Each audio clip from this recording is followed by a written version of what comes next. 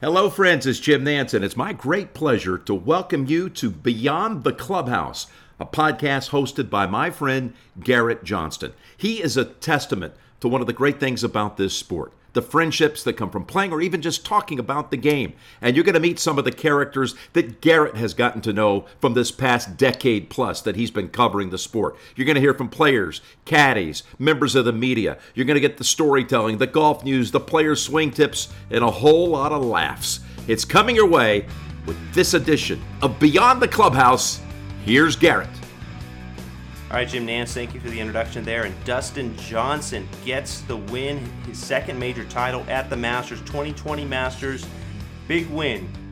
And I was wrong. I thought, based on his record, 0 for 4 in 54-hole leads in major championships, I thought that would continue. I thought if there was going to be a chance for a rookie to win in the Masters, it would have to be this year because of no patrons and nobody cheering on Dustin from, of course, his hometown, Columbia, South Carolina, only an hour away. It would have been massive roars in that gallery. It would have been much harder for Ancer and Im to play under those conditions. But in the end, Dustin gets the win. Im in second, 5 back, of course, Cameron Smith. 4 rounds in the 60s. Hats off to him. Unbelievable Masters. First time that's ever been done at Augusta National. And DJ, first time ever been done, 20 under par. So credit where credit's due, unbelievable player. You got to love what you're seeing out of Dustin Johnson. You got to wonder if when he's at his very best, who could really hang with him? I mean, there's a few up there, I think, that could be in the mix, but still, Dustin might be in a gear of his own in some ways. But yes, huge win, and of course, Austin Johnson, his caddy and brother on the bag for him, got very emotional on 18. That was cool to see. It was great to see Dustin get emotional as well with Amanda Baliona's interview. So credit to her and to DJ for kind of opening up a little bit and seeing some of those emotions. I mean, think about the things he's overcome to get here, and think about how many professional golfers, if they would have just overcome what happened to them at Whistling Straits, if it was any other golfer, and you go through what happened at Whistling Straits, could you come back and win a major eventually, as he did his first one at 2016 U.S. Open 6 years later? That is amazing in and of itself, but to get a second major championship to add to the total, yes, the God-given talent is there, but still, what he's had to overcome, a 3-putt in a U.S. Open, such a heartbreaker that was. I think we saw some of what he overcame just through those tears. That was just kind of what I read from that. But still, great week at Augusta National. And what did you guys think going in? I think obviously there was a lot of discussion on Bryson DeChambeau and what would Bryson kind of bring to the table. I was a little critical of Bryson, and I had tweeted, and I said Bryson on Wednesday night, I said he's overrated for this Masters. One of the best players on earth, but never finished yet a top 20 at Augusta National. 8-1 odds because he drives it ungodly far. Hey, get ready to be disappointed, Golf Twitter. This is Augusta, still a second shot course. I was, that was my thought on it. I was thinking that, yes, driving being such a crucial key at Augusta, of course, distance would be important, but still the green complex is still the second shots being the most important part of scoring over 72 holes at Augusta. That's where I was coming from there. And honestly, I joined the Hank Haney podcast, was it 2 days after the Masters, and I was also making some of these points about Bryson. I'm not a fan of Bryson winning right now at Augusta National, meaning I didn't think that he should be so highly rated as a favorite based on having never finished in the top 20 at the Masters. And yes, it's great that he's got the distance, but it's not still closing out on these green complexes with these tricky putts. He's been struggling actually the last couple years on strokes gained putting, was dead last according to Justin Ray's numbers going into this Masters, those last 2 years before this one. So, hey, that was kind of my take on it. I love Bryson's game. I love what he's doing for golf. Awesome perspective. I was lucky to cover him for his hometown paper in his first Masters for the Fresno Bee. That was really exciting. Of course, he was right there every shot of the way with Jordan Spieth for those first 2 days. And ran into a little bit of trouble on that 36th hole, but still, he's an unbelievable talent. So that's kind of where I was coming from with my comments, both on Twitter and also on the Hank Haney podcast about his chances. And it's really more about us overblowing his chances going in. So that was kind of where I'm coming from. The other player too, Justin Thomas, who's really one of the great golfers and great people in the game. And I was on the Hank Haney podcast. I joined after the Tuesday after the Masters, and I said I am not a fan of Bryson or Justin Thomas at Augusta National in terms of winning right now. Unbelievable world-class player. I think the game's always in a better position when he is in the majors and winning majors. Quail Hollow was unbelievable. I loved that week. It was awesome. It's been awesome covering him for his hometown paper in his first Masters. And, of course, as a card-carrying member, I was doing some stories for his hometown paper there in Kentucky, in Louisville. And that's been a blast, kind of watching him as he grows and becomes an unbelievable player, a force on the tour. And I think golf's in a great position when he is winning consistently. But in terms of right now, in terms of what I think of his temperament at Augusta National, how that matches up, I just don't think it bodes well, ideally, for winning at Augusta National. The ebb and flow that happens at Augusta and the need to stay even-keeled. I think that's just my observation. I just don't think that, it's currently constructed, the JT has the ideal temperament for what Augusta's asking for over 72 holes. That's not to say that he'll be ready for April. You better believe it. And I loved his comment on Twitter. He responded to the Hank Haney post of my quote there, and he said, "This actually made me laugh." And I think he said he's going to remember this. And hey, he better. I hope he does. And I hope it spurs him on to win at Augusta National. That's what we want to see. We want to see the superstar JT. I want me some me. That was one of the great moments that we've had in all of golf, of course, when he won there with Tiger Woods, made the putt.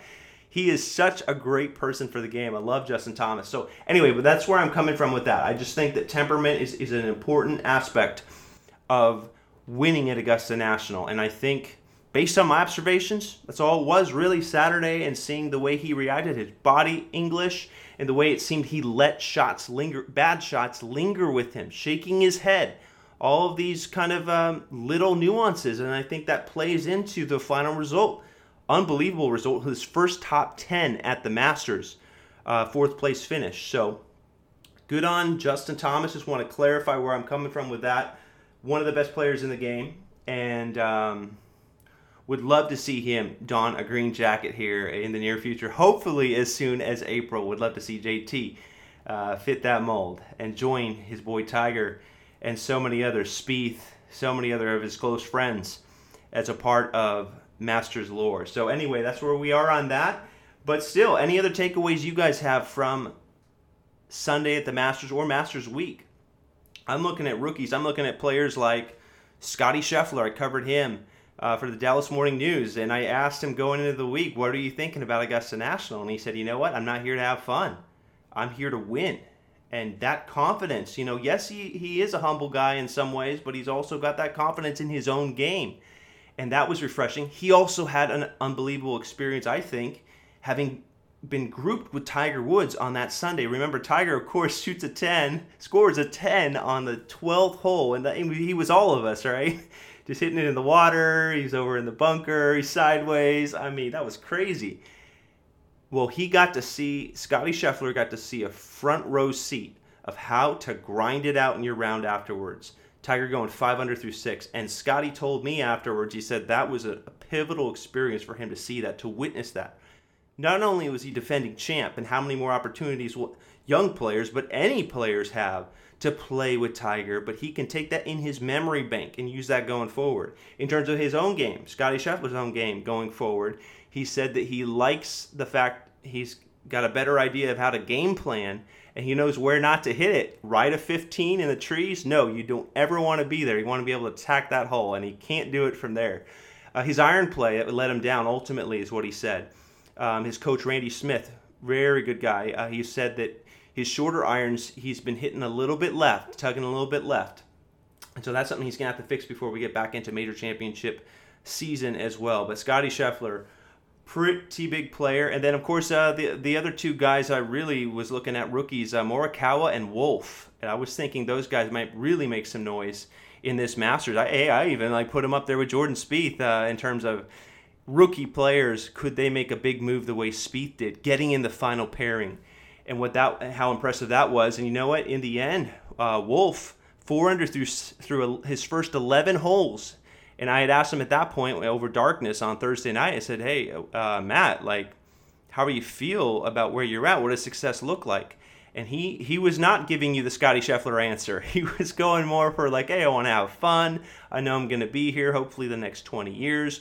I just want to kind of get a good mindset into each shot." He kind of took it, more that way, I guess. But you know what? Missed the cut. He was 7 over after that point, which was just a little disappointing, I think, for a player who had just played his way into the final pairing at the U.S. Open with Bryson. He actually had the lead going in to the final day of the U.S. Open. Super impressive stuff for a 21-year-old. So maybe it's understandable to have a little bit of an off week in the next major, but still, it was frustrating, I would say, for Matt to not be able to come through and make a little more noise. Collin Morikawa, of course, there he was, a top 45 finish. I expected a little bit more out of him too, but you know what? Iron play, of course, is his strength, and I thought that he would really come through on a second shot golf course. And also being a major winner, you would think that would bring some confidence coming into a week like this. But, it is what it is. Morikawa doesn't finish maybe as highly to my expectations and to others' expectations, daily fantasy owners' expectations as well. But nonetheless, a really good Masters week. Hope you guys enjoyed it. And before we go, I want to talk to you about my friends at Encore Golf. Of course, they've got so many different great golf balls. The Vero X1 I've been using recently. It's their tour type of golf ball, 4-piece design, cast urethane premium cover for optimal feel, high density metal infused perimeter weighted mantle layer for maximum forgiveness. I love the forgiveness off the tee with this golf ball. I was lucky to play Palmetto Golf Club in Aiken, South Carolina. I was 20 minutes, 30 minutes away from Augusta the Monday after, and man, it felt so good to be driving it pretty well and just in the mix. I've mentioned in the past I've gained about 7-8 yards. I was up 15 yards on Monday, and maybe some of that, I understand, some of that might have been the Masters excitement coming off of a high, but still, the Vero X1 golf ball was with me there, and just really trusting that, and around the greens too. Great feel around the greens with chipping all over there for 18 holes. So anyway, check them out, EncoreGolf.com. It's ONCORE golf.com. Anyway, hope you guys enjoyed these takeaways from Augusta National from my perspective at the Masters. Of course, anything else that comes to my mind would be, I guess, those first-timers. I mentioned Sungjae Im, unbelievable chipping ability around the greens. We saw him on 15, just hit it into the slope and play so well. Abraham Ancer, I want you to think about this for a second. Yes, he struggled, was at 4 over on Sunday and was really out of it immediately, but he was a rookie that played his way into the final groupings on Saturday and Sunday in his first ever Masters. That is experience that he can take going forward for the rest of his life as long as he's coming back to Augusta. That's huge. I mean, when was the last time we'd seen a rookie in back-to-back final groupings at Augusta? I know Jordan Spieth in 2014 as a rookie was in the final group on that Sunday, but still, that's some unbelievable experience. You have to tip your cap to that, and I do with Ancer.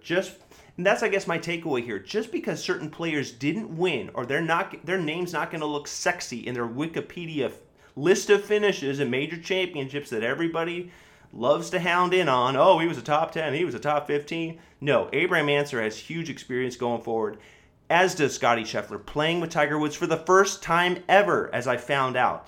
And seeing what Tiger was able to do down the stretch, 5 birdies in the last 6 holes, 5 under the last 6 holes. I mean, that is huge experience. We have to give credit to that. Stuff we're not going to see on the Wikipedia page, PGAtour.com, or you name it, golfchannel.com. I mean, there's so much more for these youngsters, what they're gaining from their experience. Cameron Champ, of course, for Papa, in memory of his grandpa, was out there who dreamed so big that he'd be at the Masters, and there he was. Of course, his late grandpa has passed on now, but still finished top 20 right there with Scotty Scheffler, tied for 19th with Scheffler and Munoz. One other player I wanted to have a takeaway with here, and that was Dylan Fratelli. He finished 11 under, tied for 5th, best ever performance in a major. You know what he said on Saturday night?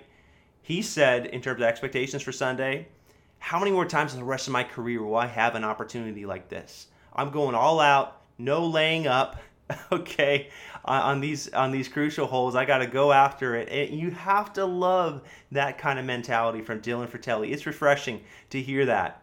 And, there he was. So he ends up with his best major championship finish, tied with Rory McIlroy at 11 under par. So great week at Augusta. Hope you guys enjoyed it. And again, you can follow me on Twitter at Johnston Garrett. You can follow the podcast at Beyond Clubhouse, and Facebook page as well, Beyond the Clubhouse, Garrett Johnston on Facebook, and then Instagram. We just started an Instagram page for Beyond the Clubhouse. It's Beyond the Clubhouse Podcast.